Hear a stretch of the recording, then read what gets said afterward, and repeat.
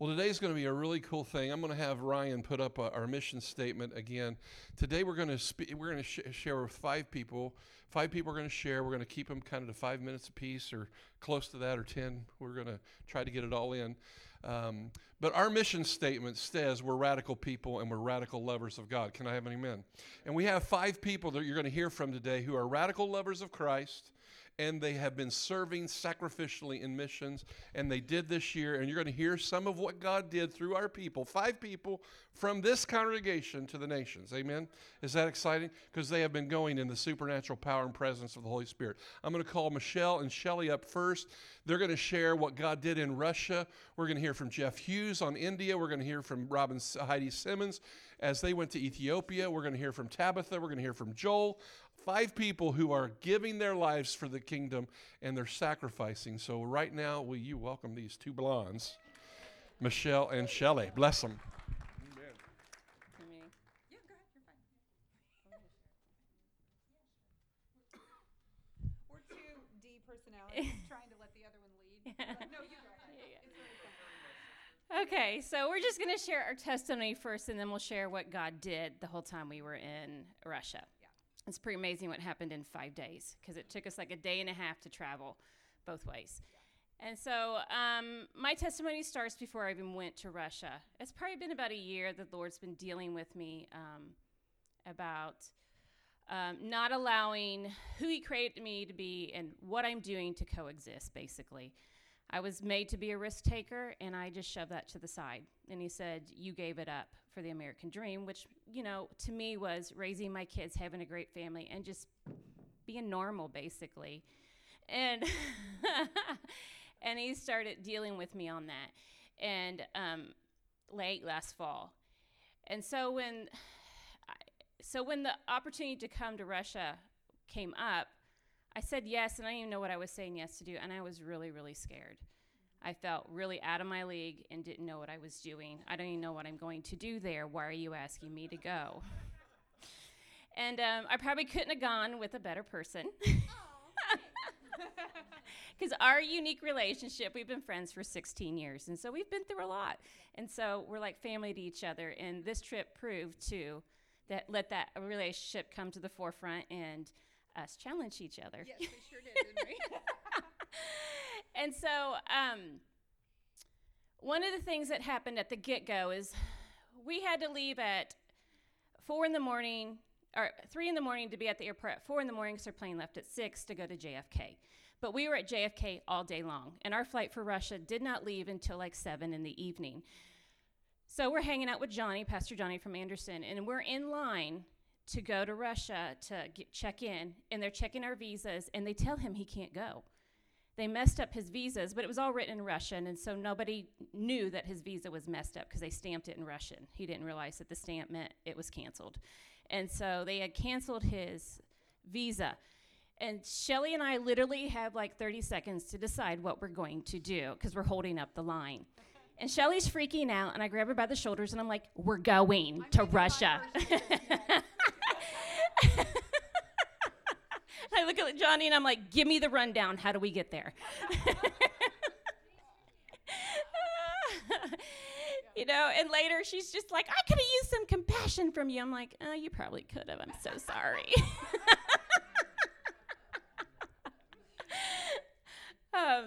But again, it was that risk-taking in me that God was dealing with. I was not going to turn back. I'm just like, I've traveled in foreign countries before. I know I can do this. This is your 5th trip. You can do this. And so that was the first thing that had happened to us.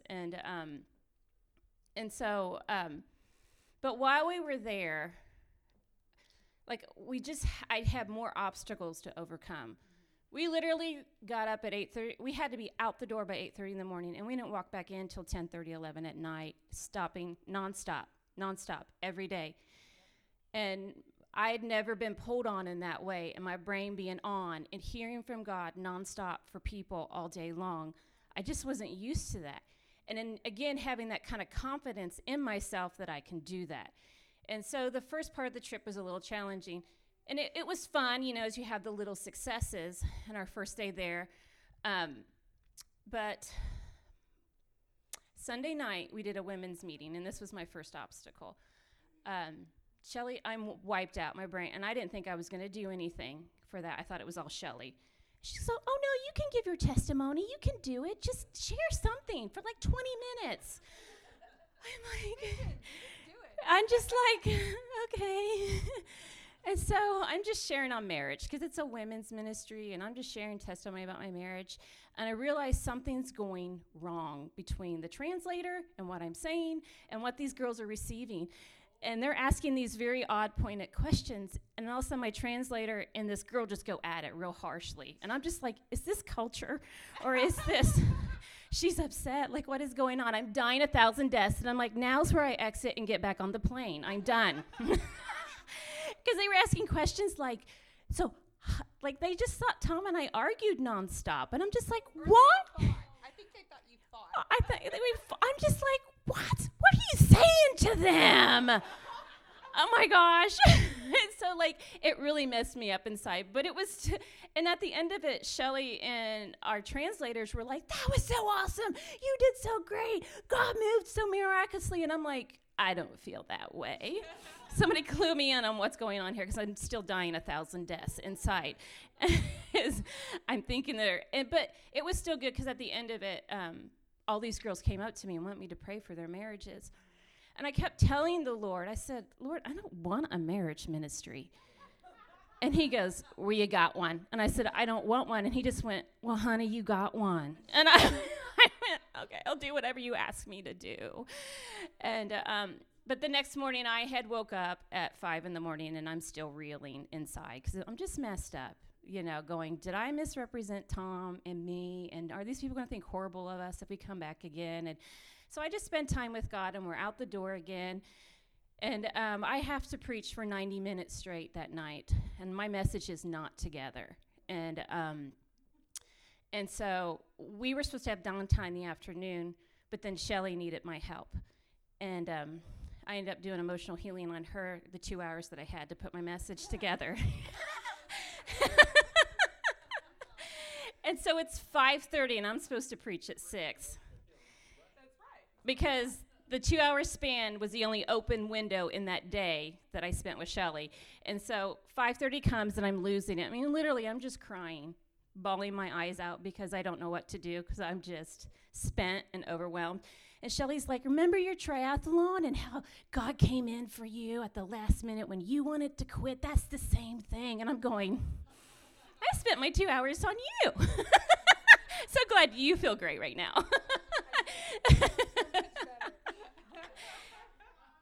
But my neck is an immense amount of pain, and I'm overwhelmed. My brain, I'm tired, and I don't know what I'm going to do because I'm not prepared. And the Lord kept on going, I'm not going to leave you, Michelle. I'm not going to leave you. I'm not. And at 1:45, Sveta, our translator, she's also a massage therapist, and she had promised me a massage that week, and I grab her, and I go, I'm in so much pain. I need your help. I don't know what I'm going to do. And so she gives me this chiropractic adjustment, and instantly all my pain leaves. And I'm just like, okay. And I'm literally walking to the pulpit, and I'm still crying and telling myself to pull it together. Going, God, all I can do is trust you. I'm going to trust you as I do this. And it was the most amazing time. Like, I talked for 90 minutes straight. She did great. And it went flawless, and I just listened to the Lord the whole time, and he showed up in a very powerful way, and it was amazing. And I learned something about myself and we just don't realize it, that we truly rely on ourselves more than what we think we do. We want to tell ourselves we're relying on God, but we're not in the way that he is asking us to. If I had been here to preach, I would spend hours and hours and days and days and days on my message, and I didn't have that time to spend on that message because I had the message together, but it needed to be cut apart and redone and simplified because of translation and because of where they were at in the Lord. And so I just didn't have time to rearrange any of that, so I had to do it. And the Lord helped me do it on the fly. And so it ended up being really good. And the rest of the trip, I just kept on saying, Shelly, we're just leaving it all in Russia. What do you need? What do you need? Because they also threw things on us that we weren't prepared to do. Nobody told us that they wanted us to do that before we came. And so when we got there, they wanted emotional healing training, and we had not brought any of that stuff with us. We thought we were just coming to do sessions and To bring support to the team that was already working there. And so Shelly had brought this little thin book. I'm like, that'll work. I said, you've taught this enough. You got it. And we really only had like an hour and a half to pull our messages together for that. And I could have dumped it all on her, but I said, what do you want me to teach? And so the amazing thing was that these people were so hungry. Amazingly hungry. I mean, it's Monday and Tuesday night. Seminars start at 6, and they don't end till 10:30 at night. And those people sat there on a Monday and Tuesday night. And I thought maybe 5, 10 people would show up. No, there were at least 30, 35 people there, wouldn't you say? Yeah. And they sat there taking notes the whole time and asking questions and wanting to know. And that just blew me away. And sorry, like, not to say anything bad or to create, I'm not kind of, but that's not where America's at. Yeah. That kind of desperation, that kind of hunger. If that would have happened on a Monday night and a no-name person came in to preach for 4 hours, would you have came and sat and listened to them? I mean, that was eye-opening to me. It was amazing because they knew Shelly, but they didn't know me. And you can tell they love Shelly. And so it was just awesome. And before I left, I was doing. Do I just tell them about all the things we did? You can. Yeah. Like, or you can let me share my version and then whatever. Okay, so we did. Just so you realize, in 5 days, we preached 2 times each. We shared testimonies twice each. We conducted 2 seminars, 2 hours each. We did impromptu healing training for 2 sessions, 2 hours each. We did 8 emotional healing sessions, 18 personal prophetic prayer times, and we had conversation with Russian students learning English in 5 days. And that was just, it won't. This is the first time that this level of deliverance and healing was brought to them. And so we dealt a lot with the occult and witchcraft. Mm-hmm. That is, like, we're talking like witch doctor, witchcraft, casting hexes and spells, because Buddhism and shamanism is so high there. And Shelly and I knew too much. We're like, you want this healing, but we got to deliver you first. And so they were willing to. And people, we'll give you the list here in just a second after Shelly talks, but people were experiencing emotions they've never experienced in their life. They were getting instant healings in their bodies also. And it was just phenomenal to watch these people transform right in front of you and be so grateful and so hungry. And, they would stack these people one after another for us to pray for them in half-an-hour increments. And Shelly and I would spend 2 or 3 hours sometimes with one person because we knew too much. We just weren't going to let them do a patsy prayer and hope for the best for them. We were like, no, this is what you need. And it always worked out well in the schedule of everybody that was coming to see us. And there's some specific testimonies in that we want to share, but it was just phenomenal. So this, another major thing that happened to me before we were leaving, I was just trying to spiritually clean myself up before leaving. I just knew too much to go. I'm not going to think that nothing's going to try to follow me home or not be on me from doing all this deliverance work. And so I was just cleaning myself up spiritually. And I was just going down the list of things that I knew, and that was coming to me. You have to go. You can't follow me. I don't want to be a partner. I'm not partnering with you. You're not a part of my life. Go. And literally the hairs on my head stood up. And I was like, oh, I got delivered of something. Something left. And Sveta gave me what she called a medical massage. And it was amazing. Like, all the pain in my body left that comes from my back and my neck and I had no pain even in traveling home. And even when I got home, And I really had no jet lag either. I recovered like no big deal. I took 1 2-hour nap in the day, and that was it. And that's huge for me. I mean, I was, because I had so much back pain coming over. I literally felt like my backside was bruised. It hurt so bad. And my neck was hurting so bad. And I thought, so I was, I just was like, well, when I get home, I'll just have to go to the chiropractor. No big deal. But I had no pain. Like, I just couldn't believe it. And God literally had done something in me. And it's not, the pain hasn't come back. And it's just awesome. Yeah. All right, so I'm going to give my version to the airport story. So, this was my 5th trip to Russia, so you really would think that I was a pro and that I wouldn't have any fear involved or anything like that. But vulnerability moment, thanks for opening that up today. That was awesome. I have been in probably the darkest trial of my life, and that's saying a lot if you know my story. I have been battling fear, and I don't know why. And you would think that I'm a courageous person, right? You think that. And but something has happened in these last couple of months that I have been under a serious attack. And it has been so hard. And I did not want to go. I did not want to go. I mean, I was having panic attacks that would last hours upon hours.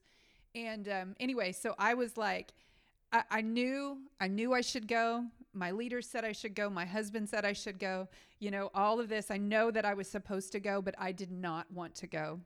And because I was afraid that I would have a panic attack on the airplane, or I was afraid that it was just crazy, the mental state that I was in. I felt like I was Elijah hiding from Jezebel in the cave. I really, truly did. It was horrible torment. And I did a week-long thorough format RTF before I left. Thank you, guys, which got me to the place where I stopped having panic attacks. Praise the Lord. But I was still battling a little bit of fear. I just kept having to hold it off. And so I prayed this prayer. This is the prayer that I prayed, which is why I had this moment in JFK, was I prayed the prayer, Lord, if I'm not supposed to go to Russia, just hang up my visa or something. Like, let it be nixed.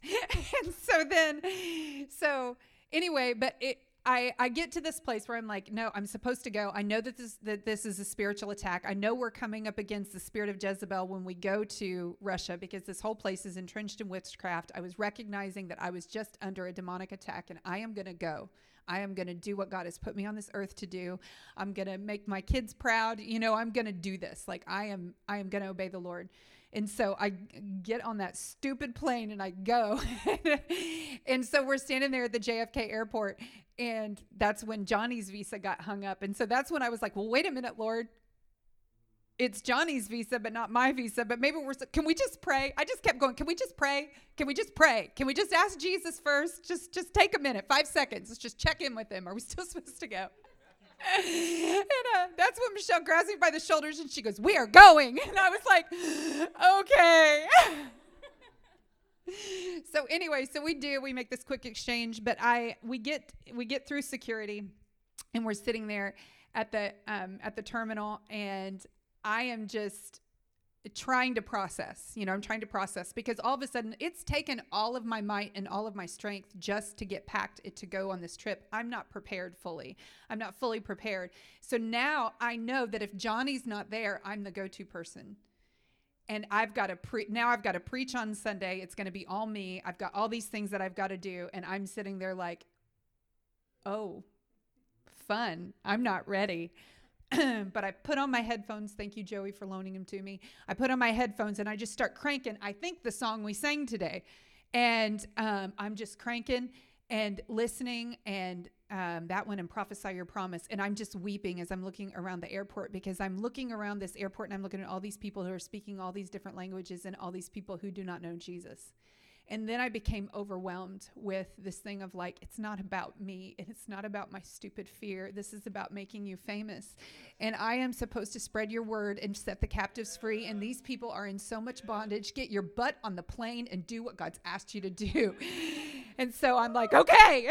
I was like, I grabbed a hold of the teeniest, tiniest little ounce of courage that I had left that was straight from the Holy Spirit. And we got on this stupid plane and we made it. Thank you for helping us. And so anyway, and of course, then we get there and they are, I know that, okay, so we've got to preach on Sunday morning, but the Lord gave me a prophetic word for the region. Like, I mean, that night, and it was just like, it just came to me in like no time. Oh yeah, da-da-da-da-da. You know, God's grace was on it. And where is Eric Morgan? Thank you for that word that you sent, because I clung to that thing. The cloud by day and fire by night, that thing, I clung to that thing. And thank you for your prayers, you guys, because we were so weak. We were so physically weak. The other part of my health problem was that food made me sick. All food made me sick. And it was hard for me to eat things. I mean, I was just really in a mess physically. And so thank you for your prayers, because it sustained us. We really were outside of our comfort zone, and it was crazy. So then the day that Michelle used her time to minister to me, thank you, was because I started thinking about the journey home. I started thinking about traveling back home, and I don't know why that created a lot of anxiety for me. And anyway, but the Lord ended up supplying somebody who spoke English who actually escorted us everywhere that we went. And it was just the coolest thing, because it was just thinking about you've got a 4-hour car ride with somebody who does not speak English. And then you go to this airport where the people who work behind the counter don't speak English. And then you're going into this next airport at Moscow, who is gigantic. You guys, this airport is huge. And we had like no time to get from one place to the other. So it was just crazy. And this woman, the Lord sent, it was an extra passenger in our taxi. So we get in the car to leave, to go home. And there is this English-speaking woman in the front seat. And she escorts us to where we're going. She translates for us at the airport. We get up there. She's going to Moscow as well. She gets us to where we're going in Moscow. All of that because God loves us. And he is amazing. And he provides. I swear she was an angel. Her name is Bogan. She's up there. And it was just awesome. Okay, so do you want to hear the meat and potatoes of what it was accomplished? Go. Oh, you want me to do? The list. Yes, the list. A woman's back was healed after she was delivered from witchcraft. 2 people returned to the Lord. One's name was Victoria, who received deliverance and saw a vision of a rainbow for the first time in her life. And she had never connected with God that way before. There was a man named Sergey who had been away from the Lord for a year and a half. And he prayed that God would give him a prophetic word. And he just happened to show up at yours. Was it mine? It was mine. It was the Next Generation. He showed up first thing in the night. One of them. Anyway, he showed up to one of our seminars. And the Lord gave me a prophetic word for him. But he had prayed that God would do that he would get a word. And he returned to the Lord. There was one girl who had a dream. Tell him about Sergey, though. His wife is Buddhist, and she wouldn't know. Oh, yes, that's right. So this dude named Sergey, this man named Sergey, his wife is Buddhist, and he got saved a few years ago. And his wife is Buddhist, and she got mad that he became a Christian and took his kids from him. So he's been without his kids for a couple of years. And so he's turned away from the Lord because he's angry because, he can't see his children. And anyway. He came to the seminar night telling the Lord, give me a word. And Shelly had it on her heart, and she started ministering to the guy, and everything she said brought confirmation to his heart to come back to God. And I think he drove like 40 minutes to get there. He wasn't nearby. Yeah, it was so cool. He left the city and everything when he decided to leave the Lord. Yeah, it was crazy. So there was a lady there named Tasha who had these a consecutive amount of prophetic dreams.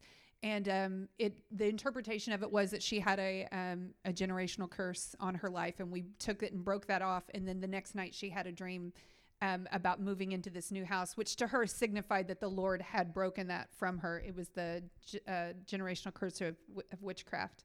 There was a lady named Dinara who received emotional healing, and she experienced joy and freedom for the first time. Is that the one? For the first time since she was a child. This woman named Vasima was delivered from a familiar spirit in the occult. A lot of people there operate under what we would call a familiar spirit, which is basically like talking to Spirits to get knowledge. Yeah, spirits to get knowledge. And I know something before it happens kind of spirit, but not from the Lord. It's a familiar spirit. And she was delivered from that and the occult. Okay, so Tatiana, this was the big one. Yes. Tatiana is Pastor Volodia's wife. And she apparently used to operate under a familiar spirit before she got saved. And so after she got saved, she never ever wanted to operate in the gifts of the Spirit because she never wanted to tap into that thing. And so that church was basically shut down from the gifts. And they liked for us to come in, and they were cool with us doing prophecy and healings and things, but they really didn't think that they could do it. They just thought, oh, well, that's for the missionaries that come in, and they never really wanted to operate in it. Well, Tatiana, which is pastor's wife, we had a prophetic time where we prayed over her, and I think it was Michelle that said, you need to stop hiding. It's time to stop hiding. And then one of us had a word that she had the gift of healing. And the Lord, she was stone cold when we gave her the word. I mean, her face would not have, I was like, ooh, I hope you're receiving that.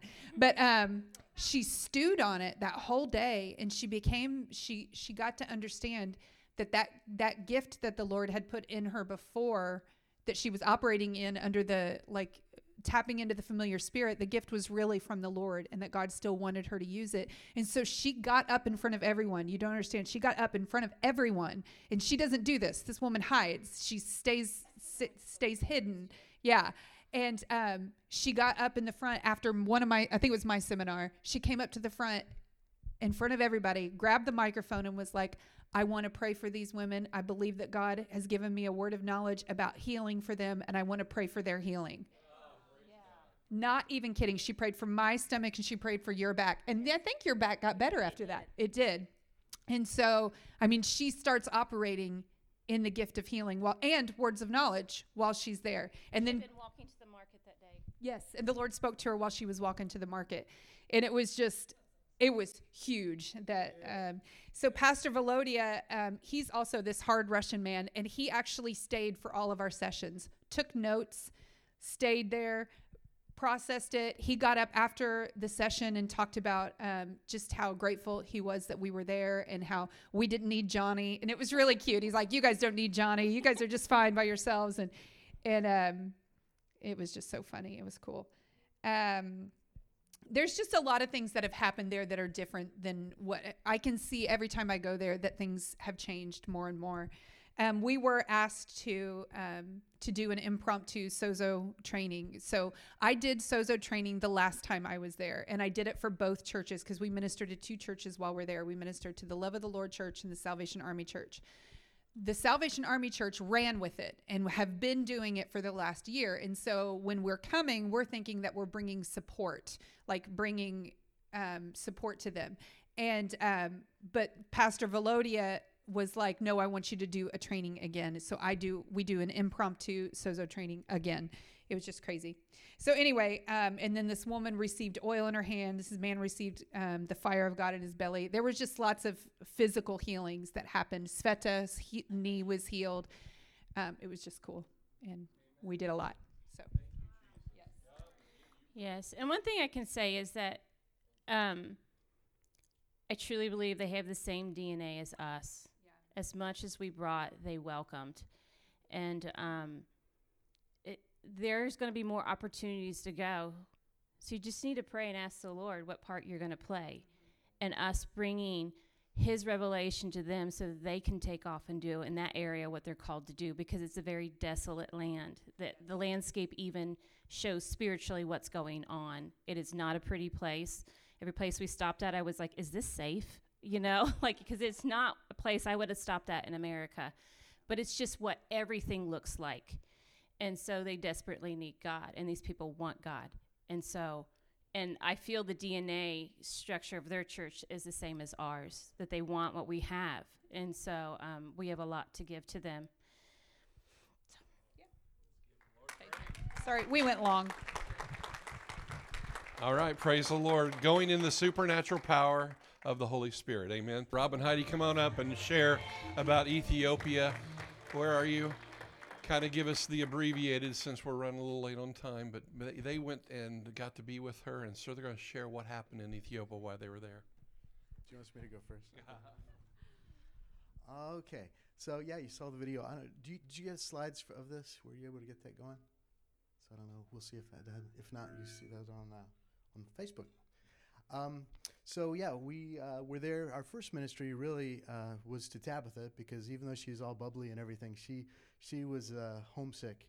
And so we had some really great ministry with her and catching up and loving on her. And of course, the big main ministry was Hope Ethiopia, which is as Tabitha shared, an orphanage, one of many things that they do. But we stayed with the hosts, who were also the founders of Hope Ethiopia, Ralph and his wife, Glenda, yeah. And so that was the main thing. And out of everything that happened, and working with the kids and everything, the thing that God was showing me was, and it was through something that Ralph said on the first day, was to see them.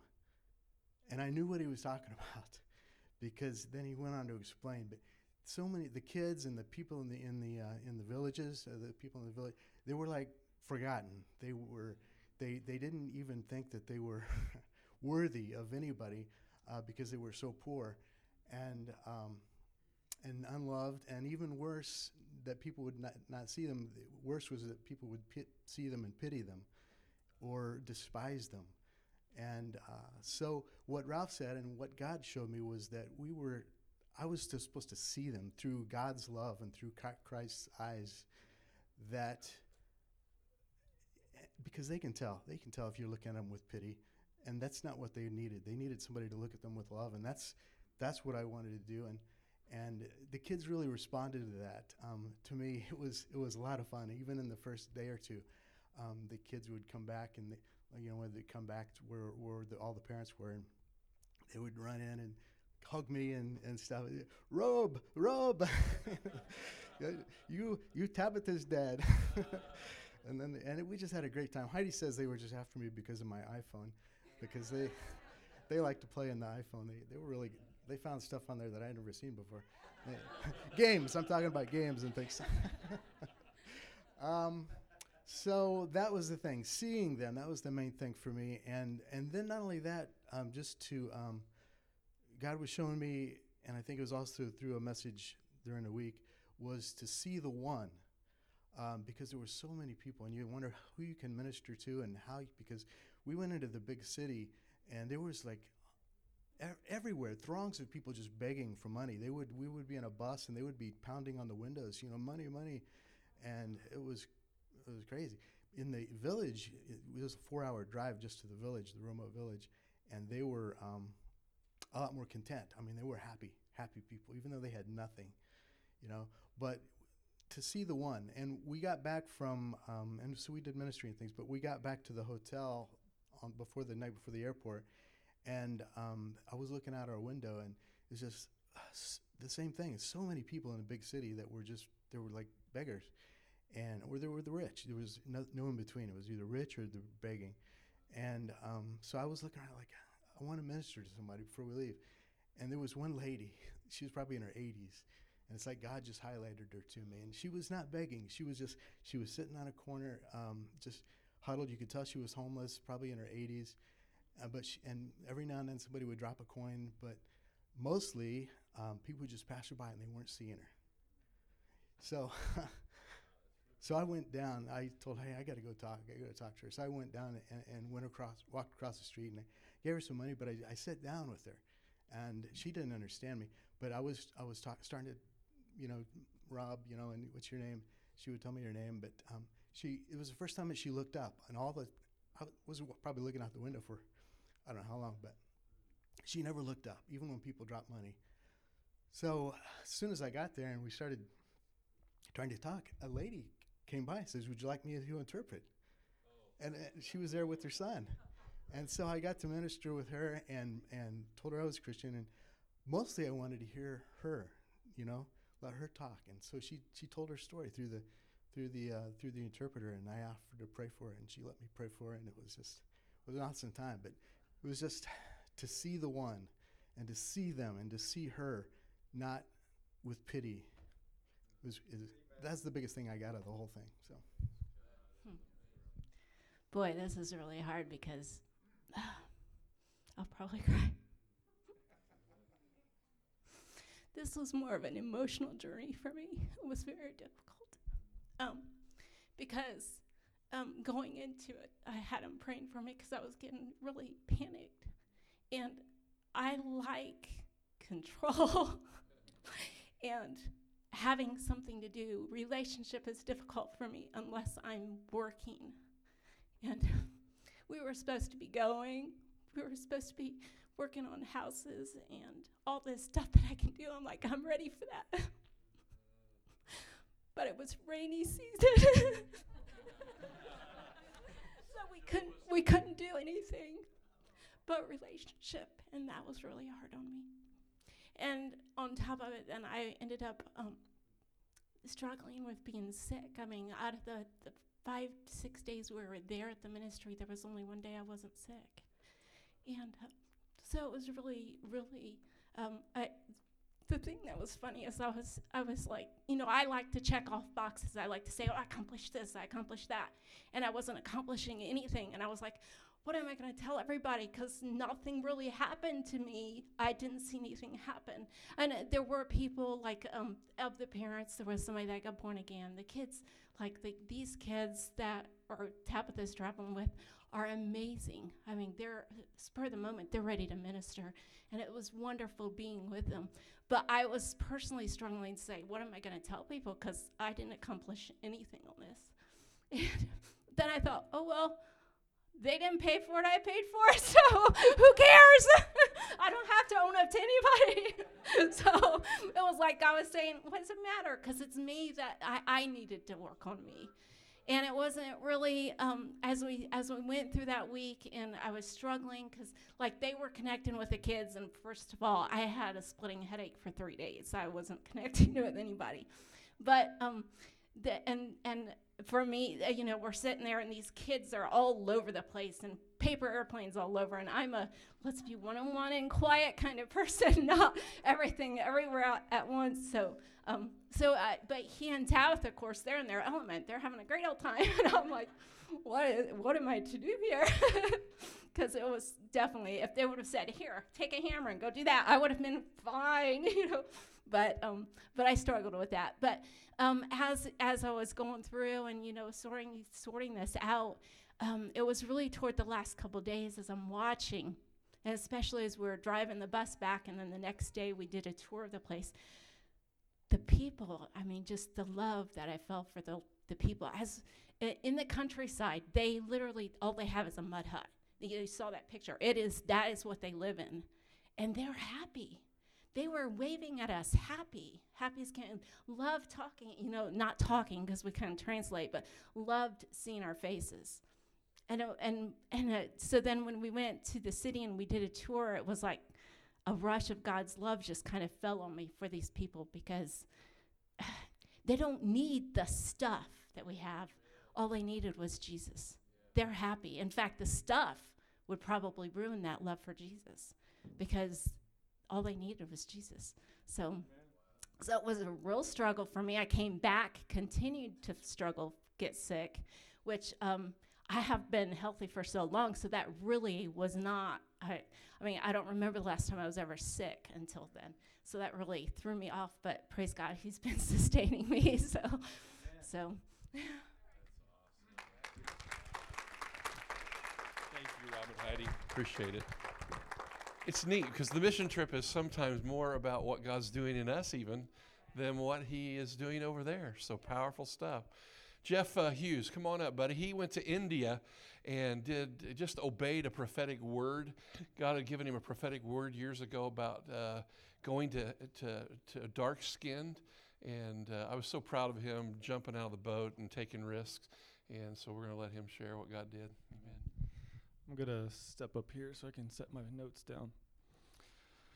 I may end up just reading most of this just to keep us on time here. But last January, I went to India. It was a 15-day trip. I've shared my testimony with a few of you, but I never got a chance to share it with the whole church. And I don't have time to share everything because it was 15 days. So I'll try to recap some of this. First of all, I just want to say thank you. Many of you gave personally to help me go on this trip. I never spoke to you and said thank you, and forgive me for that, but I am grateful to you who supported me in this because you invested in me, and your generosity blessed me. So if you would have asked me as soon as I returned, and I did share this with some of you, I found this trip exhausting and difficult. I went expecting to be used by God, but I left feeling like I wasn't, kind of a lot like what Heidi was sharing. At times I felt helpless and powerless. There was several barriers. There was a language barrier. We had one main interpreter, Pastor Mekwan. He came here and shared that one time. He was our main interpreter, and it turned out, we didn't know it at the time, but the whole time we were there, he had walking pneumonia. And so he was very tired, very sick the whole time. And so it was a barrier to be able to even communicate with people. It was exhausting. We literally went house to house, church to church, covered about 1,000 miles of the countryside, city to city. We were probably in a cramped van for about 30 to 40 hours over that 15 days. It was go, go, go. It was, minister, eat something, travel for a couple hours, minister, eat something, travel, sleep, get up, do it, the same thing every day for about 15 days. I was sick for a few days. So back in January, if you would have asked me, do I want to go back to India? The short answer was, I don't know if I would. At the time, I came back, I was all mixed up when I got back after this trip. And I even began asking God why I went. But since then, I've spent a lot of time in prayer and reflection on the trip. And even now, I'm beginning to see some of the fruit. It changed my perspective in a couple ways, and so I'll try to explain some of that. Just to give you a little bit of background on India, about 2% of the population in India is Christian. About 80% is Hindu. The majority of the rest is Muslim. There are some formal Christian denominational churches in India, Lutheran churches, Catholic churches, Methodist churches. They're part of the 2%. And the Hindus, they don't mind these churches because they keep to themselves. Most of the formal churches, they're filled with generational Christian families. And, we ministered in several of these churches, and they're filled with Christians who are afraid to share their faith. They keep it to the family. Sharing the gospel openly in India risks a beating. If you preach in public, you're bound. You'll see a gang of Hindus come up and start railing against you, and you'll risk a beating. Even in some parts of the country, not where I was at, but there's been Christians who have been persecuted to death. If you're a Hindu that converts to Christianity, you're risking your livelihood and even being disowned by your family, and again, in some cases, even being killed. So the formal church in India, the denominational churches, it has become very stagnant. It's become very inward focused. It's become very just family focused. So there's no spread of the gospel in these kinds of churches. However, when the most of what we did with our traveling is we went to house churches and meeting these new Christians. They were actually Christians that were converts from Hinduism, and that was a joy to see them. They were meeting house to house. They were so hungry for God and His Word. They were always smiling, always happy, filled with joy, and filled with hope. You would not. Let me help you understand the hope. You know how I said that in public you risk a beating for sharing the gospel? Well, what's interesting is in private, when you invited Hindus, in private, they were very open to hearing about Jesus because there was nobody around to see that they were listening. It was a public thing. It was kind of a mob mentality in the public, but in private they were very welcoming a message. And the reason they're very welcoming is because Hinduism is a polytheistic religion. They have literally millions of gods. Everything is a god. And so when they hear about this God Jesus, yeah, add him in. He's another god, let's add him in. But the trouble comes when you start sharing with Hindus that Jesus is the only God. Apart from him, there is no other. He's the beginning and the end. And that's hard for them to become accepting of it. But the message of the gospel that resonates to a Hindu is the hope of the gospel, or the hope of an eternal life. Because in Hinduism, you've heard of karma, you've heard of reincarnation. This is what they believe. And so your next life depends on how good you are in this life or how bad you are in this life. If you're good, you move up the ladder to a better person or thing, and if you're not good, you move down. And so in Hinduism, there's no hope. You're doomed to be lost forever in this cycle of life and death until maybe in the eternal future, you might become good enough to reach the pinnacle. And so when as a Hindu, when they would sin, it was just utter despair because they felt like karma was going to deal me a bad card out of the deck. I'm stuck now, and my next life I'm going to be worse. And so they're hopeless. But when you share the gospel, hope. It was hope. It is good news. It's, I can be forgiven now, and in this life I can have hope and an eternal life. And so seeing people respond to that it really was amazing. I was able to share my testimony a couple times. I shared in one of these formal churches to about 300 or 400 people. I shared a message on yielding to the Lord and really trying to press them to move out of the church. Pastor appreciated the message, but even he doubted if anybody would actually move and do it. So the people in the house churches, they were filled with hope, and it changed me to see a group of people hungry for the word, hungry for God, eager to learn, eager to be taught. It was amazing. They were not ashamed of the gospel. In fact, I didn't realize until we almost finished the trip, but most of the house churches we went to were all related to a single family.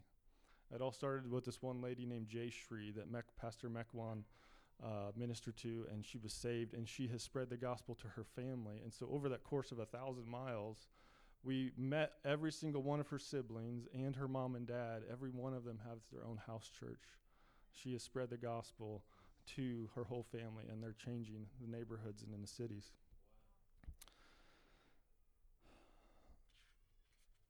Yeah, I meant to bring some pictures, but I left them at home this morning. The people there are just beautiful. The color is amazing. If you've ever seen pictures of people in India, the colors is just brilliant colors. The way they dress, the way they decorate everything, it's just a brilliant looking people. So something else. So we started off the trip in Mumbai. This is what really impacted me. One of the things that really, really impacted me. We're walking around Mumbai the first couple days, and there are just people everywhere. Kind of like what Rob said, just people everywhere, weaving in and out on sidewalks, on roads. Literally, if you were to stand and spin in a circle, you were going to touch somebody.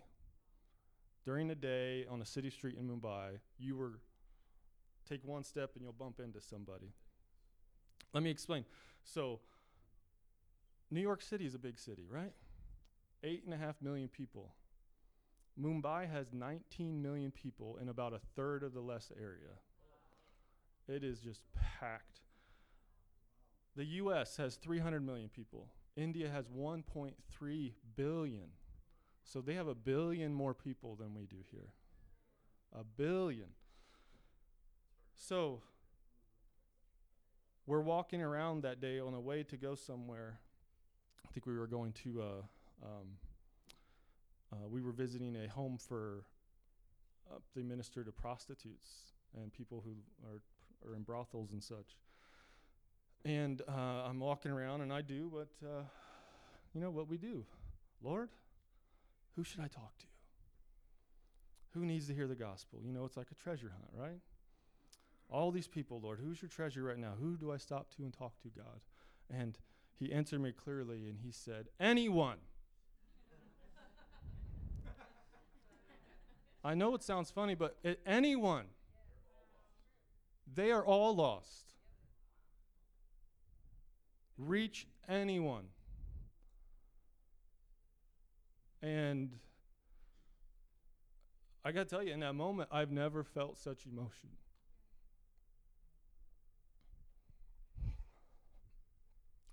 I mean, I was stunned. I was convicted. I was filled with compassion. I felt helpless. I felt powerless. I felt shame.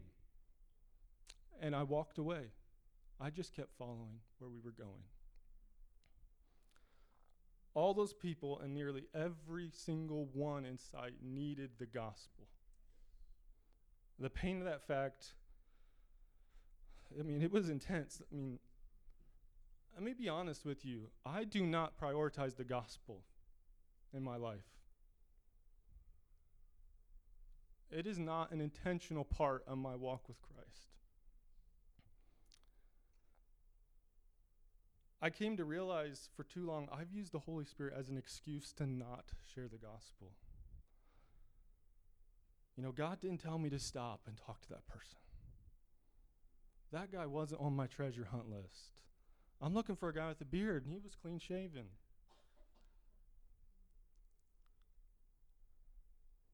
I'm looking for the tall guy. That guy's short. God, if he turns around and comes back to me, then I'll talk to him.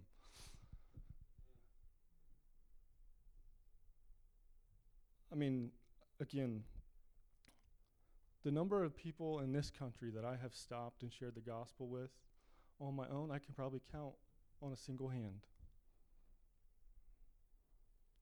The gospel's not been an intentional part of my life, and I want to ask you, is it part of yours? There's 1 billion people in India, more than here. They're going to hell. So, I returned from this trip distraught. And I think that's part of why I haven't shared about it until now, because it took months of really praying about what I experienced. The joy of being in the house churches and sharing my testimony, that was great, but just to think of all these people, and I began to think, and I want to challenge you, I want to challenge our church.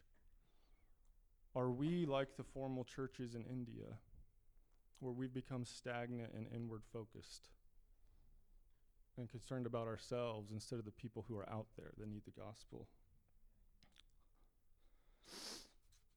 Before India, God was asking me to yield to him, as Eric shared, and I said yes. I just wanted to obey.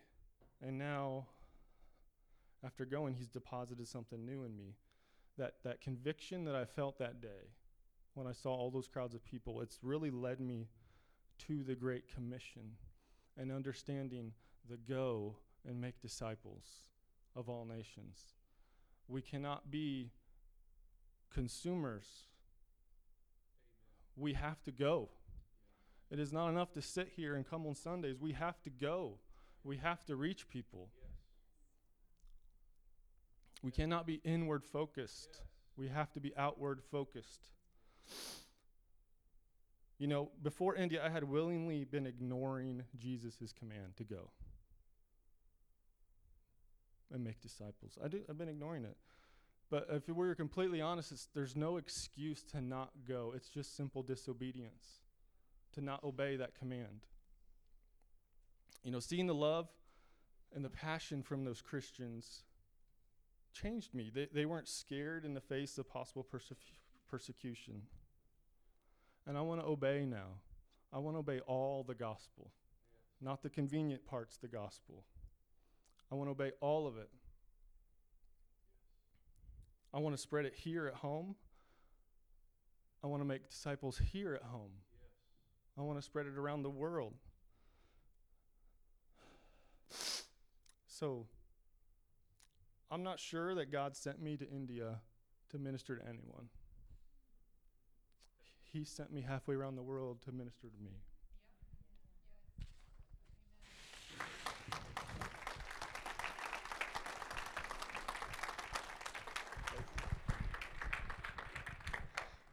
Amen. Well said. Well said.